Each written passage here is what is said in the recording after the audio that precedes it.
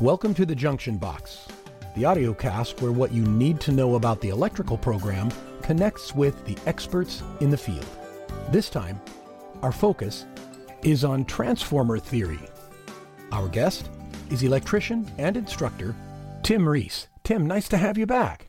Oh, my pleasure. Tim, before we get started, let me explain to our listeners what we do. We collect a number of questions about concepts that are being taught in our electrical program here at SJVC. We then reach out to our expert electricians/instructors to provide answers. And with that, I know our listeners are looking very forward to what you're going to say today. So if you could, why don't we start by having you explain to us what a transformer is and what it does? Oh, sure. That's not a problem.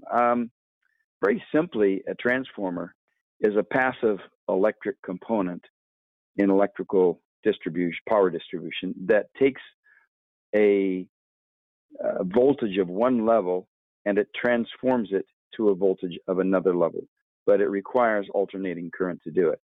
For example, from the power plant, maybe they generate the power at 15,000 volts, but in order to reduce line losses, they step it up to maybe 500,000 volts, transmitted across the state, and when it gets to the location where it's going to be distributed, they drop it down again through another transformer called a step-down transformer. Okay. So you have two types of transformers.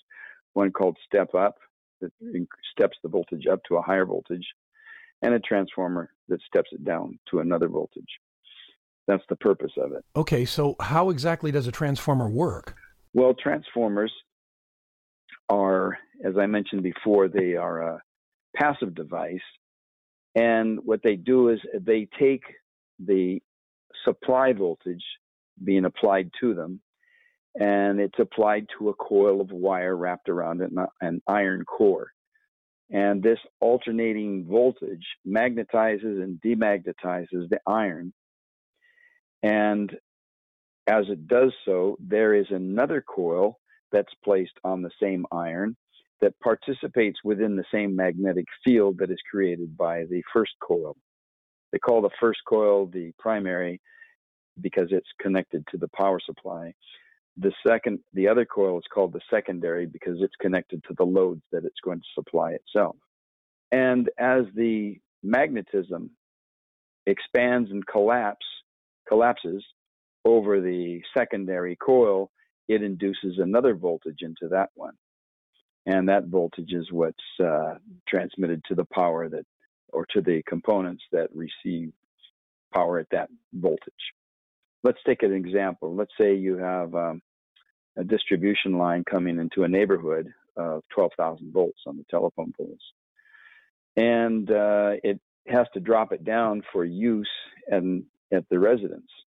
In the residence, we use 240 volts for the center tap on the transformer to create 120 volts from a neutral wire to either of the two outside wires, which are called the phases. That's how a transformer works. It simply uses magnetism, a fluctuating magnetic field, to induce voltage into another coil of wire. That's how electricity is actually generated, and that's how the voltages are changed as well.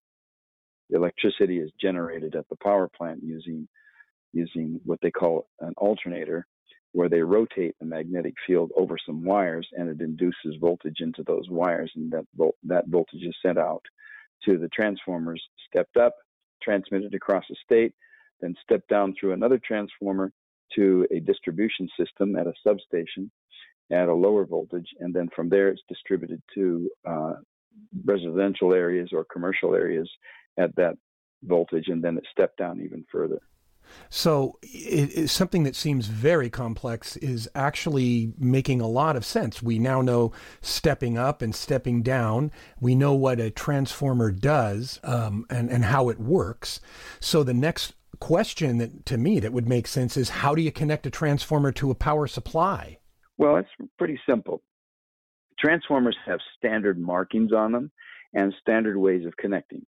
So since the transformer has two coils on it, one called a primary, which is connected to the power supply, and the other one called a secondary, which is connected to all of the loads that are being powered. They have to have specific markings on them so that you know which one to connect to the power supply, because if you connect it backwards, you'll have a problem. You can have injury or death or damage done, anything. So you have to know which connections to use on the transformer. Therefore, the primary side, which connects to the power supply, has a standard marking of H, letter H. I don't know if that means high. I suppose it does, but it's always been H. And it'll be followed by a number of the terminal that you connect to, typically H1, H2, and if there are more connections, it'll be H3, H4, if there are more than one coil on the primary or a tap along the same coil. On the secondary side, they use the letter X to indicate that that is the side that you connect loads to, and it'll be X1, X2, X3, etc. I hope that kind of sheds some light on it. Absolutely, it does. Now we understand what a transformer does, how it works, how you connect it to power supply. So that allows us to segue right into our last question. Can you give us some examples of what a transformer is used for? We're going to move right into application here. Oh, sure. In fact, now that you asked that question, in addition to power transmission, it's used also within the premises of buildings to obtain different voltages. You could have, for instance, I'll give you a case in point. Most commercial buildings, they'll have a transformer outside the building in the parking lot. That we call that the unit substation. That's provided by the utility company. And they'll step a typical voltage of 12,000 volts, and they'll step it down to 480 volts. They'll feed the 480 volts to the building to a big switchboard. Inside the building, maybe the building requires some 120 volt circuits as well as some small equipment circuits. So they will feed that to a transformer that steps it from 480 volts three-phase down to 208 volts three-phase in a Y configuration, so that you can derive 208 volts three-phase power for equipment, and you can also tap off of the phases to the neutral and obtain 120 volts for your standard appliances. Another thing is that they use them also for buck boost operation.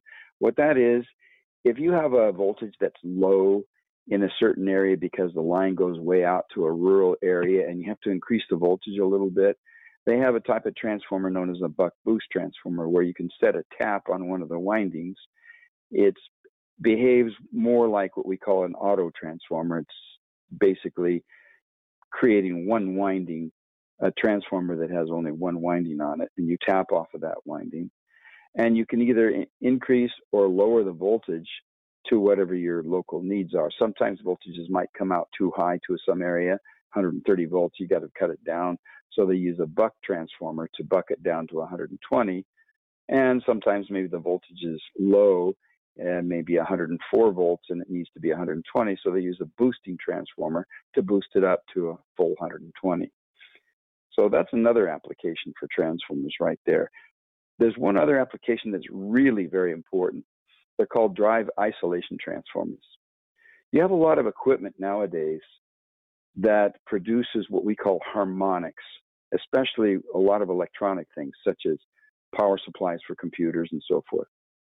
These things called harmonics are, they're exactly that. They're harmonic frequencies of the fundamental frequency of 60 hertz. And they are very damaging to the switchgear that's used to, that goes from the transformer to the rest of the equipment in the building. And this can put a lot of currents, unwanted currents on the distribution bus, and it can heat them up very much. So the drive isolation transformers will block out those unwanted currents so that the harmonics are canceled out. So those are just some few of those things. Well, I hope that you really profited from this explanation. Those are just some of the things that you can use transformers for and how they work and so forth and how you protect them and so on. Tim, once again, thank you so much for being here. Well, thank you very much for inviting me to the show, and I sure appreciate that. This concludes this edition of The Junction Box. Join us next time as we continue to learn from the experts here at SJVC. A presentation of San Joaquin Valley College.